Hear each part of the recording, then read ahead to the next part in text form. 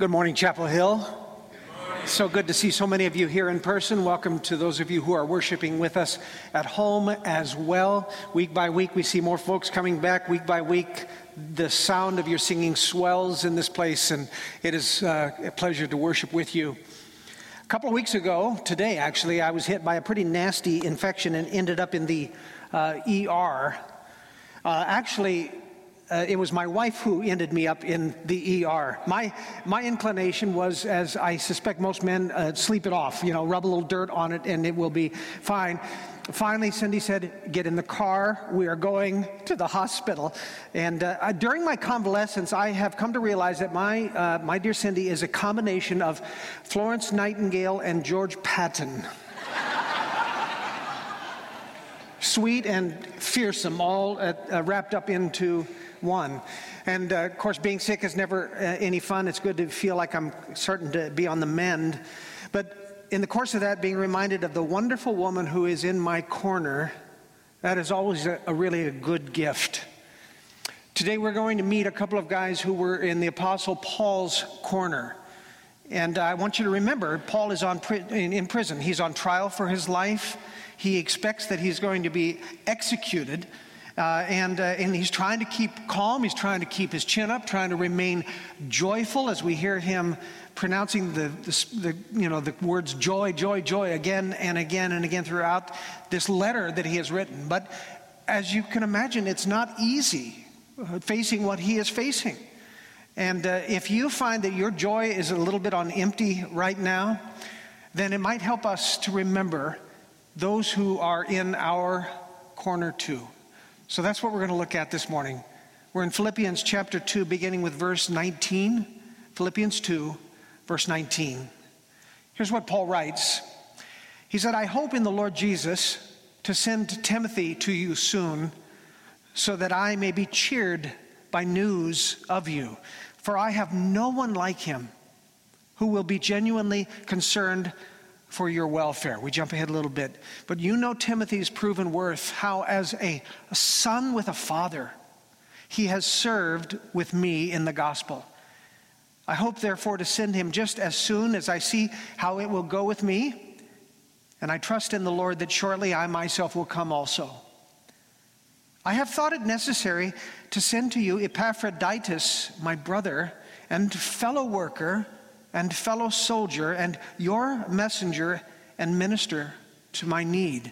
For he has been longing for you all, and has been distressed because you heard that he was ill.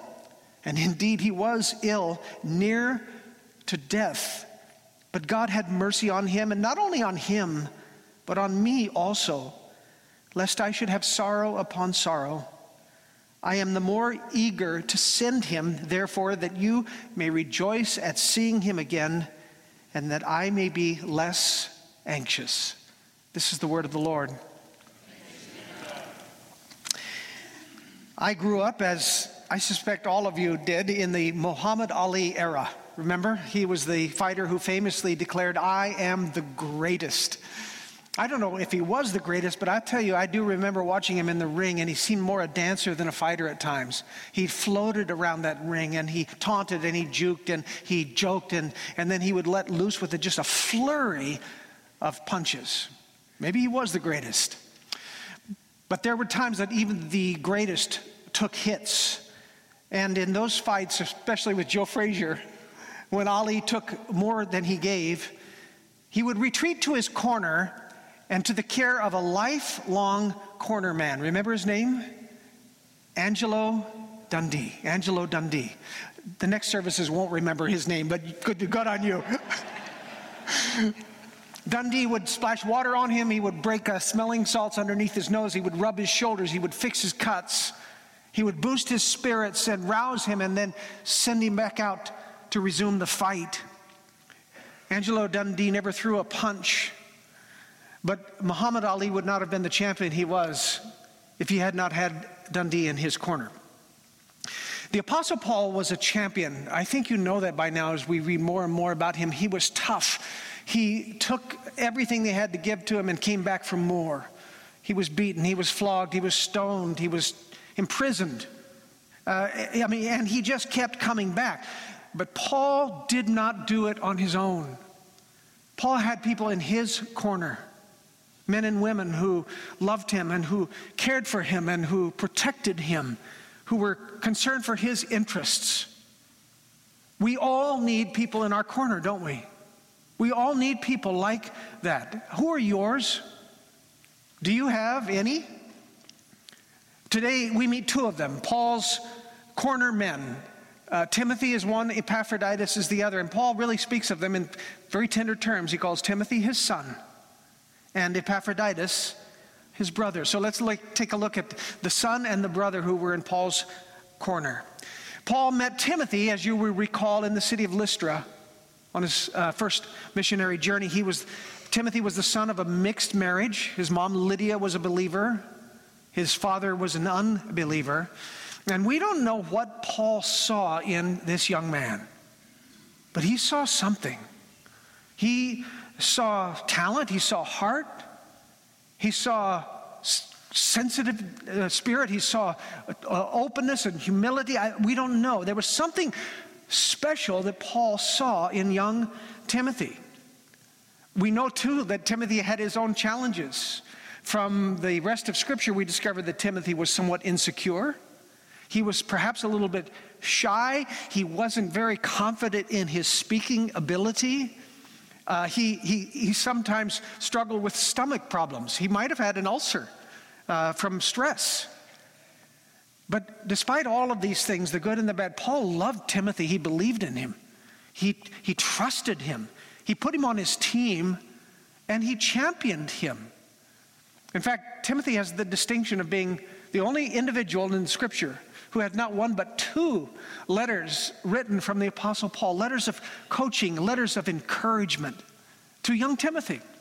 In those letters, Paul would write things like, don't let anyone despise you for your youth.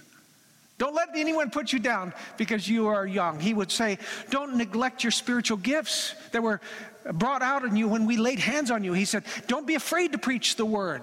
Get out there, do it. He said, fight the good fight of faith. All of that is the language that we remember. It kind of resonates in our soul. Well, that was spoken to Timothy, his spiritual son. Paul even said, drink a little wine. It might help your tummy. Remember that? Drink a little wine. It might help your tummy. These are the words of a spiritual father. These are the words of a coach, spiritual coach. And in our text this morning, Paul speaks of Timothy in really extraordinarily glowing terms. He says, I have no one like him. No one like him who will be genuinely concerned for your welfare. You know Timothy's proven worth, how as a son with the Father, he has served with me in the gospel. You hear the tenderness there?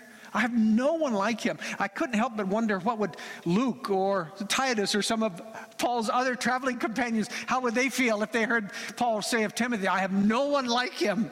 But it shares, doesn't a sense of the intimacy, of the depth of relationship that Paul had with this young man. Timothy was not just a partner in ministry. He was his spiritual son. And it says something about Paul's love of his sweetheart church, that he would sacrifice Timothy's companionship in his time of greatest need because he felt that they required some of the spiritual leadership that Timothy could provide. He was willing to send Timothy from his side to them. How much did he love them? All of this relationship came about because of that Paul had a saying that we have around here. He had his head on a swivel. Paul was always looking, and he noticed this remarkable young man, and he leaned into him. He took initiative with him. He invited him into an adventure of a lifetime. And so one of those who was in Paul's corner was a protege, a spiritual son named Timothy. Another in his corner was Epaphroditus. In those days, when someone was imprisoned, the jailer didn't feed them. If you didn't have family or friends who were willing to provide for you while you were in prison, you would just starve. They couldn't have cared less. And so the Philippians sent a monetary gift to Paul in by Epaphroditus' hand in order to care for him during his imprisonment. And on the way, bringing that gift from Philippi to Rome, Epaphroditus got sick. Sick unto death. I mean, sicker than a dog. Mercifully, the Lord spared him.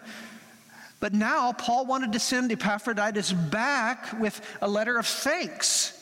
Philippians is really a thank you note, among other things. Thank you for caring for me, for remembering me, for not abandoning me. And he knew that the Philippians also were anxious because they wanted to see their beloved brother, Epaphroditus, make sure he was okay.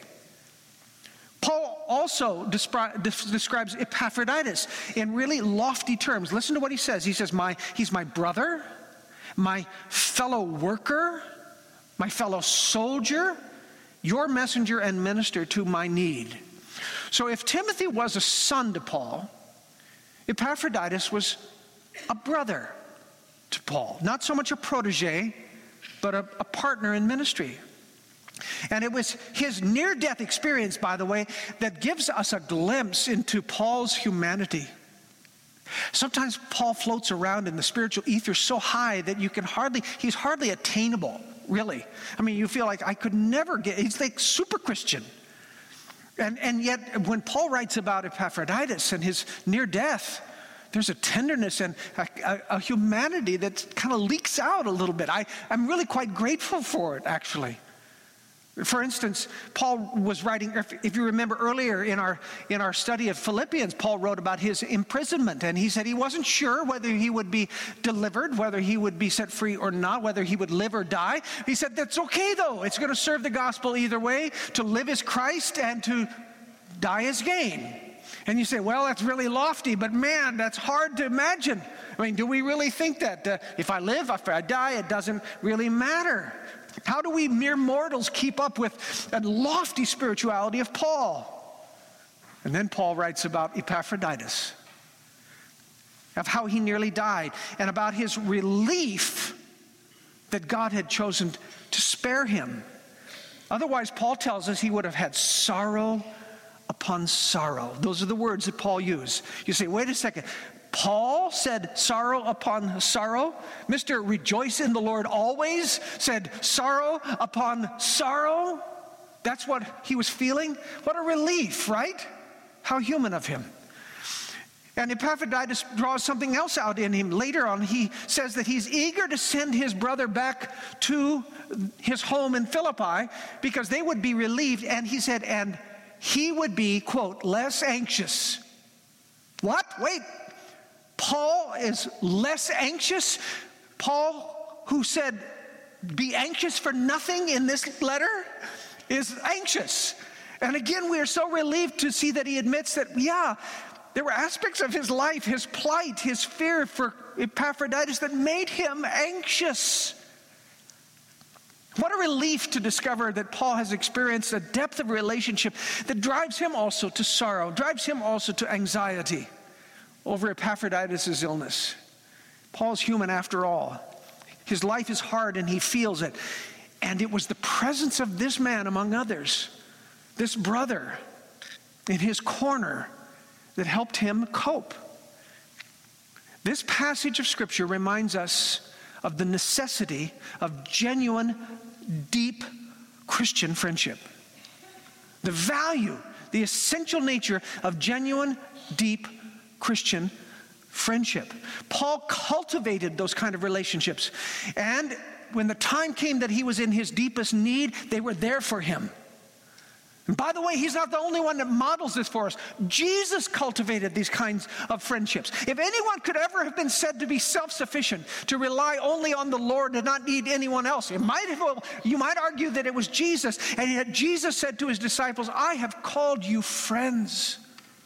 And when he came to his time of deepest need, when he knelt down in Gethsemane, he did not want to be alone. He said, will you stand with me? Will you be with me? He needed his friends nearby. So do you. The whole Bible rings out the necessity of true Christian friendship. It doesn't take many, but it takes some.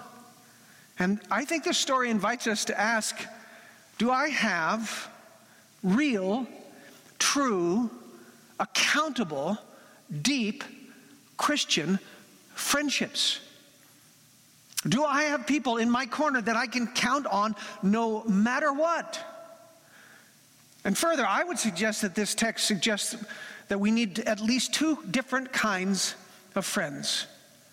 One is the son, and one is the brother. The brother, let's start there. The brother, the sister. This is the peer relationship with another believer. If COVID has taught us anything, if this year of isolation has taught us anything, it has taught us that we crave friendship. We crave deep relationships, hasn't it?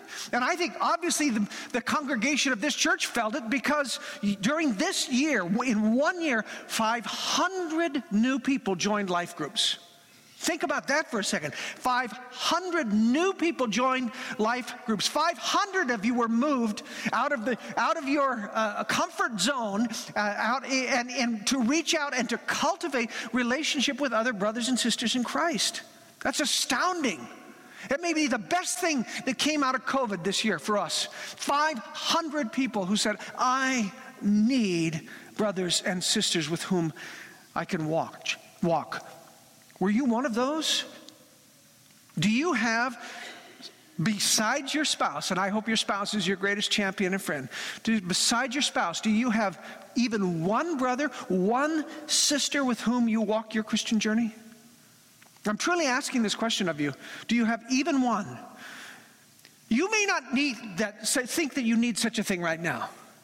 You may feel completely sufficient and adequate in your own right, but I'm telling you, one day, a day of crisis is going to come, a day of illness or a death or of shame or failure, when you need an Epaphroditus in your life, someone who will stand by you no matter what. And if you don't invest in those relationships now, then they won't be there then, when you need them or when they need you. I was thinking it's kind of like dollar cost averaging. When you're preparing for your retirement over the years, every year you just every month, plunk down a little bit, plunk down a little bit, plunk down a little bit, because you know someday you're going to need to draw on that resource. You need to dollar cost average into relationship right now. Not when you need it now, but because someday you know you will. And sometimes they're going to need you. The irony of all of this is that we live in this digitally connected world, right? Some of you, I'm sure, are more savvy on this stuff than I am. You're all Facebooking, Twittering, whatever. Good for you, not me. But the fact is, in this connected world, we have never been more lonely. We have never been more deceived about the nature of relationship than we are in this season. We friend and unfriend people with a click of a mouse. This is pathetically counterfeit. I mean, it is laughably counterfeit. I friend you. I unfriend you. Isn't it? It's ridiculous. And yet we live and die on how many likes, how many don't, how many friends. Our lives are centered around this, some of us. Listen, my real, live, flesh and blood brothers, they are what matter to me. I could not do life without them, and I lean on them, and I need them, and I thank God for them, and so do you. Do you have even one brother or one sister with whom you connect at a spiritual level that is deeper than gossip or golf? You need such a person in your corner. And if you don't have such a person, and God stirs you in this, I urge you to reach out to Pastor Rachel. She would love to get you plugged into your own group. So, you need a brother. You need a sister. You also need a son.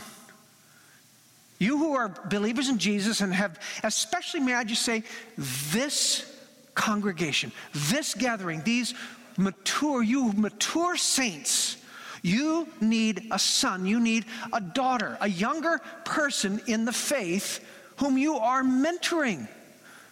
Your protege, the person you are walking with, to give them the benefit of your life experience, your faith experience.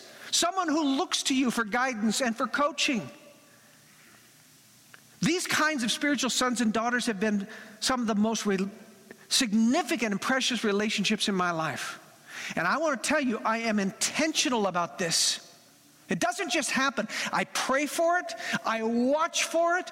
When I see something that the Lord might be prompting me to reach out to, I pounce. You need to be pouncers. You need to take that kind of initiative and invite them into a journey of life with you. You have so much to give to them. Have you ever done that even with one person? My relationship with my spiritual son, Ellis, began when I sat next to him in a class in Oxford. And I watched him take these unbelievable notes. They were so neat, I couldn't believe it. I listened as he answered questions. I received his hospitality, and I was so impressed. I took out a business card and I gave it to him. He said, if you ever get tired of studying evangelism and want to come and do it, call me. And he did, from England. My relationship with my spiritual daughter, Pastor Megan, began on a sunny day at a church meeting in Baton Rouge, Louisiana, when I met this vibrant, vivacious seminary graduate who seemed to know everyone in the place. And now Pastor Megan is leading our church plant in Port Orchard with energy and passion and resilience that has caused that place to flourish even in the midst of COVID, the hardest season you could ever imagine planting a church during.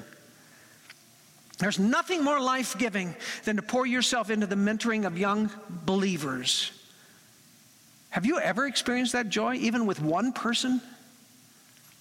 You know, the third part of our mission statement, and you often hear it from Pastor Julie, is we exist to launch disciple makers. Launch disciple makers. And I think it is easy for us to assume that that is a corporate undertaking. We as a church, in the last 30 years, have launched 20 ordained pastors and more than 35 field missionaries. As a church, that's great. I mean, that's part of our legacy. But do you realize that you also are called to be a launcher? It's not just a church thing. It's not just a corporate thing. It's a you thing. Who have you launched? It is so easy for us to fob off that responsibility on the church.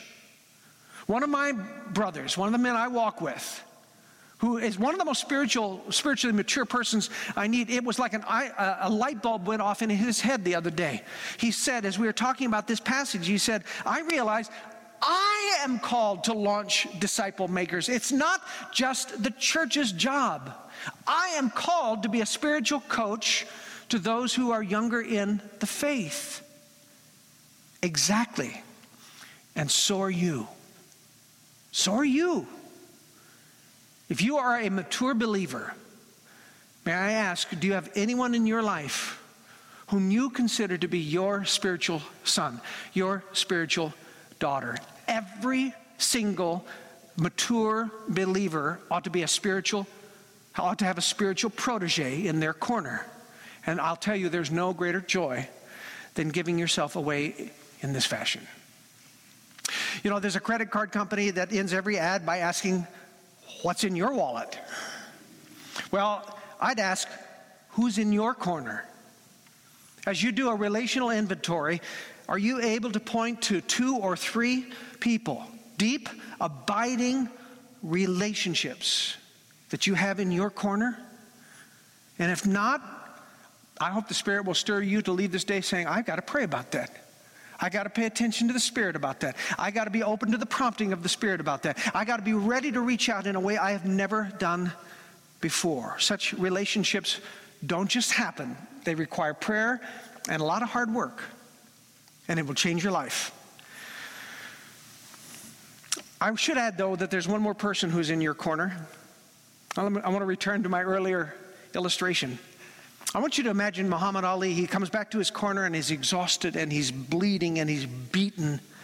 He sits down and finally Angelo Dundee says, you know what? You're done. You can't go back out. But instead of throwing in the towel, when the bell rings, Angelo goes into the ring. And he takes the place of his beaten friend. And you say, that's ridiculous. Well, that's what we believers in Jesus think happened exactly. Jesus, who has always been in your corner, finally said, you know what? You're beat. You're broken. You're bleeding. You can't take it anymore. And I'm going in. And he did, for you and for me. And he took every strike, and he bore every insult, and he absorbed every blow that was intended for us because he knew we couldn't take it anymore. That's who we have in our corner, our friend. And that's what he has done for us.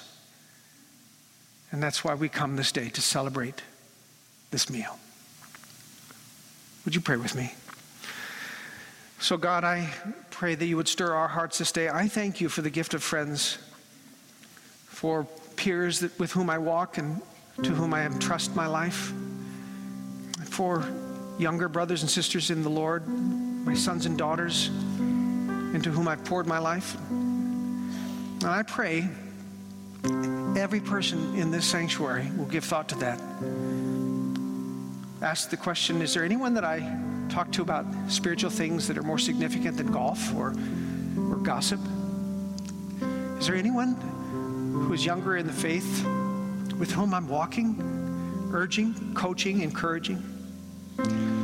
Lord, I want us to be that kind of a church, a place that doesn't just corporately launch disciple makers, but we are disciple makers, every one of us.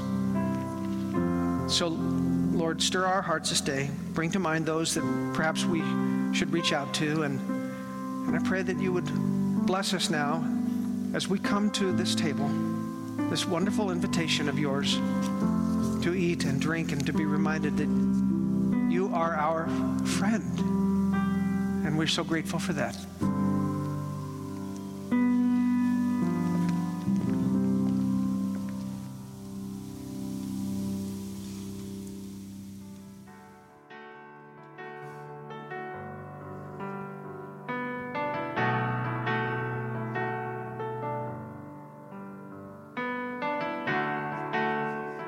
Thanks for joining us today at Chapel Hill Church. If you'd like to visit us in person, we're located at 7700 Scansey Avenue, Gig Harbor, Washington, 98335. Our worship services are Sundays at 8:30, 10 o'clock, and 11:30 a.m. We'd love to meet you. To learn more about Chapel Hill and find out about upcoming events, visit us online at chapelhillpc.org. What heights of love, what depths of peace, when fears are stilled, when striving cease, my comforter.